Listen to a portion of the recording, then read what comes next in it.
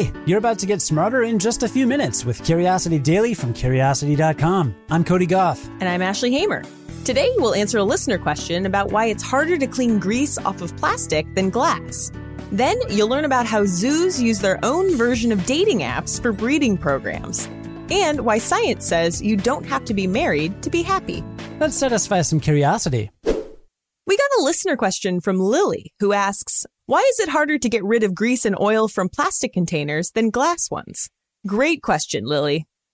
Considering how many dishes many of us have been doing in lockdown, I think a lot of people know this pain. You can hand wash mac and cheese leftovers off a glass container, no problem, but a plastic one? It's basically going to wear that meal like a badge of honor through the next several dish loads. This all comes down to chemistry. Grease and oil are lipids, which are mostly made up of long chains of carbon atoms with hydrogen atoms hanging off of them. Those are called hydrocarbon chains. Hydrocarbon chains are non-polar, which means their charge is balanced and they're not pulled in any particular direction. Water, or H2O, is a polar molecule, since hydrogen has a slightly positive charge and oxygen has a slightly negative charge. Polar substances like water can dissolve other polar substances like salt, but they can't dissolve non-polar substances, like oil. Likewise, non-polar substances like oil can dissolve other non-polar substances like egg yolk, but they can't dissolve polar substances. Like dissolves like.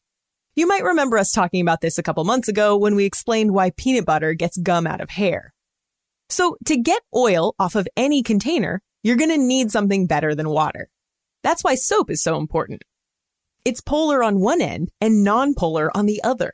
It can literally bring oil and water together, surrounding the oil in a bubble of water so it can be washed away. But here's the thing. Remember how like dissolves like? And how lipids like oil contain a hydrocarbon chain? Well, plastic is literally made of hydrocarbons. So when you put oil in a plastic container, the two substances are very attracted to each other. With those kinds of attractive forces at play, soap just isn't as effective. But glass molecules are polar, so soap has a much easier time separating them from non-polar fat molecules. So how do you get grease out of your plastic containers then? There's no magic hack, but by using hot water and scrubbing with either a lot of soap or a good helping of baking soda, you should be able to get the thing reasonably clean. Or you can do what I did. Just switch to glass containers. Thanks for your question, Lily. If you have a question, send it in to podcast@curiosity.com or leave us a voicemail at 312-596-5208. In this day and age, you've probably used a dating app, or at least know somebody who has. They're hit or miss at best, believe me. But there is a matchmaking formula out there that actually works. Unfortunately, it's specifically designed for zoo animals.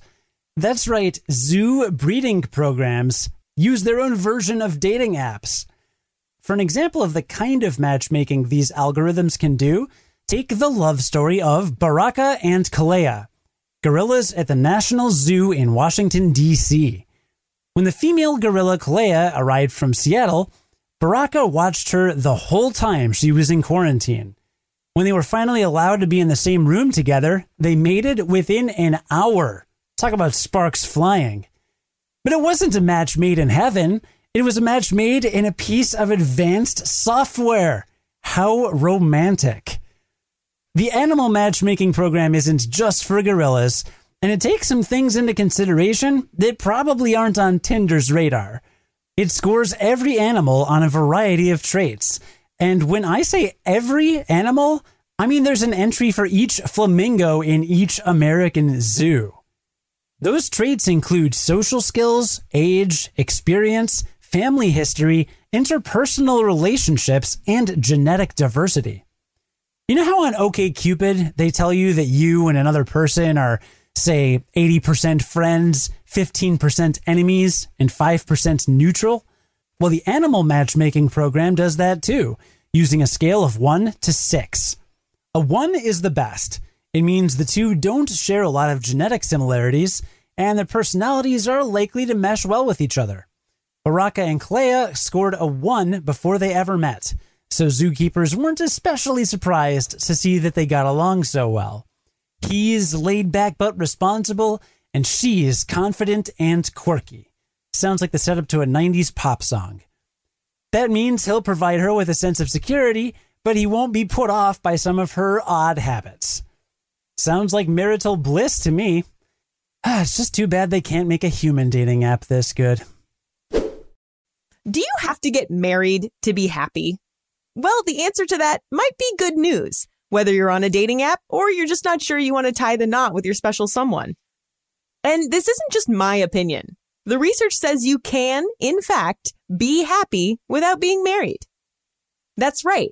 Researchers from Michigan State University have done one of the first studies of its kind to quantify how happy married, formerly married, and single people are. How much does marriage matter when it comes to living a good life? To figure that out, the researchers studied data from more than 7,500 people who participated in the panel study of income dynamics. That's a long-term study that's tracked a nationally representative group of Americans since 1968. So researchers had access to the participants' relationship histories from the ages of 18 to 60, almost their whole adult lives. Every year, these participants answered survey questions about a whole bunch of things, including their relationship status and their general life satisfaction. 79% of the people in the data pool were consistently married, meaning they spent most of their lives in one marriage. 8% were consistently single. They spent their whole lives unmarried. 13% had varied histories, which the researchers defined as a history of moving in and out of relationships, divorcing, remarrying, or becoming widowed. To answer their main question, the researchers looked at each group's overall life satisfaction ratings to see if there was any difference in happiness between married and unmarried people. They were surprised to find the same levels of happiness in people who were consistently single and in people who had varied relationship histories. So those who'd once felt love or been in and out of relationships weren't actually happier than lifelong singletons. And married people? They turned out to be just slightly happier than those who were single for life or in varied relationships. But that difference was incredibly small. As the study authors concluded, quote, "This suggests that there are not dramatic differences between people with dramatically different marital histories," end quote.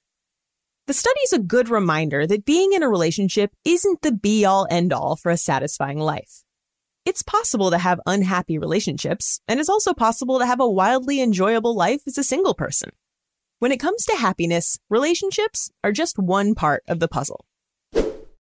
Before we recap what we learned today, here's a sneak peek at what you'll hear next week on Curiosity Daily. Next week, you'll learn about whether some trees really are immortal, that time some woodpeckers shut down a NASA space shuttle launch, what to do when your pet is scared, the creative way map makers catch copycats, and more. Okay, so now let's recap what we learned today. But we learned that it's harder to clean grease off plastic versus glass because grease contains hydrocarbon chains and plastic is literally made of hydrocarbons. So they are very attracted to each other. Remember, like dissolves like. Also, Ashley, a listener question I could have used 2.5 months ago. Why? When I moved into my house, the dishwasher was broken. Oh. And we ordered a new dishwasher from a big box store that will remain unnamed in case they become a sponsor someday. And they insisted delivery would happen by July 7th, but then they pushed it to mid-September. Yikes. Yeah. So I had to cancel the order and order it from some other place that had 15 in stock. So it's actually being delivered literally today, the day this episode drops. But I have been hand washing dishes for like 2.5 months. And look, a lot of people don't have dishwashers. I'm not being like that guy, but this advice, very helpful for people who don't have dishwashers. And I happen to be one of those people for quite some time. I mean, to be fair, our advice was, it's pretty hard. Use more soap. So glass containers, I would have ditched all of those plastic Tupperwares. Oh, yeah. Yeah. Yeah. I, because you know me, I pack a lunch every day. Even in quarantine, I have been meal prepping. And a long time ago, I switched from plastic containers to glass containers just because I was sick of how hard they were to wash. The plastic would like slightly melt in the microwave and it would be all scratchy. So, yeah, Glass has been great. Glass has been great. Words to live by. And we learned that zoos use a dating app to match animals. And those dating apps work surprisingly well. Human dating app algorithms have some work to do. One time I went on an OkCupid date with somebody that was like 68% my enemy. I think I've done something similar. Like when I was just like deep into online dating and I was like, nothing's working. Let's do the opposite. It didn't work out very well. Yeah. That wasn't the way to go for either of us. I didn't meet my fiance on a dating app, but I did see his profile once when we were just friends, and we were a 99% match. So really? Yeah. Wow. There you go. Well, we also learned that according to research, you don't have to be married to be happy, though still it's very exciting you're getting married. Yeah. And in fact, based on data from more than 7,500 people, those who had always been single were about as happy as those who had been in and out of relationships. So, try to find happiness within. You certainly don't need someone else to, quote unquote, make you happy. I mean, that's easy for me to say as a married guy expecting a baby, but it's true. It's a good life skill to try and develop if you can. Yeah. Yeah, just channel your inner Lizzo, right? All about self-love. Is that a thing she does? It's her whole thing. Oh, all right then. Today's stories were written by Ashley Hamer, Ruben Westmus, and Kelsey Donk, and edited by Ashley Hamer, who's the managing editor for Curiosity Daily. Script writing was by Cody Goff and Sonia Hodgen. Curiosity Daily is produced and edited by Cody Goff. Swipe right on having a great weekend. Then join us again Monday to learn something new in just a few minutes. And until then, stay curious.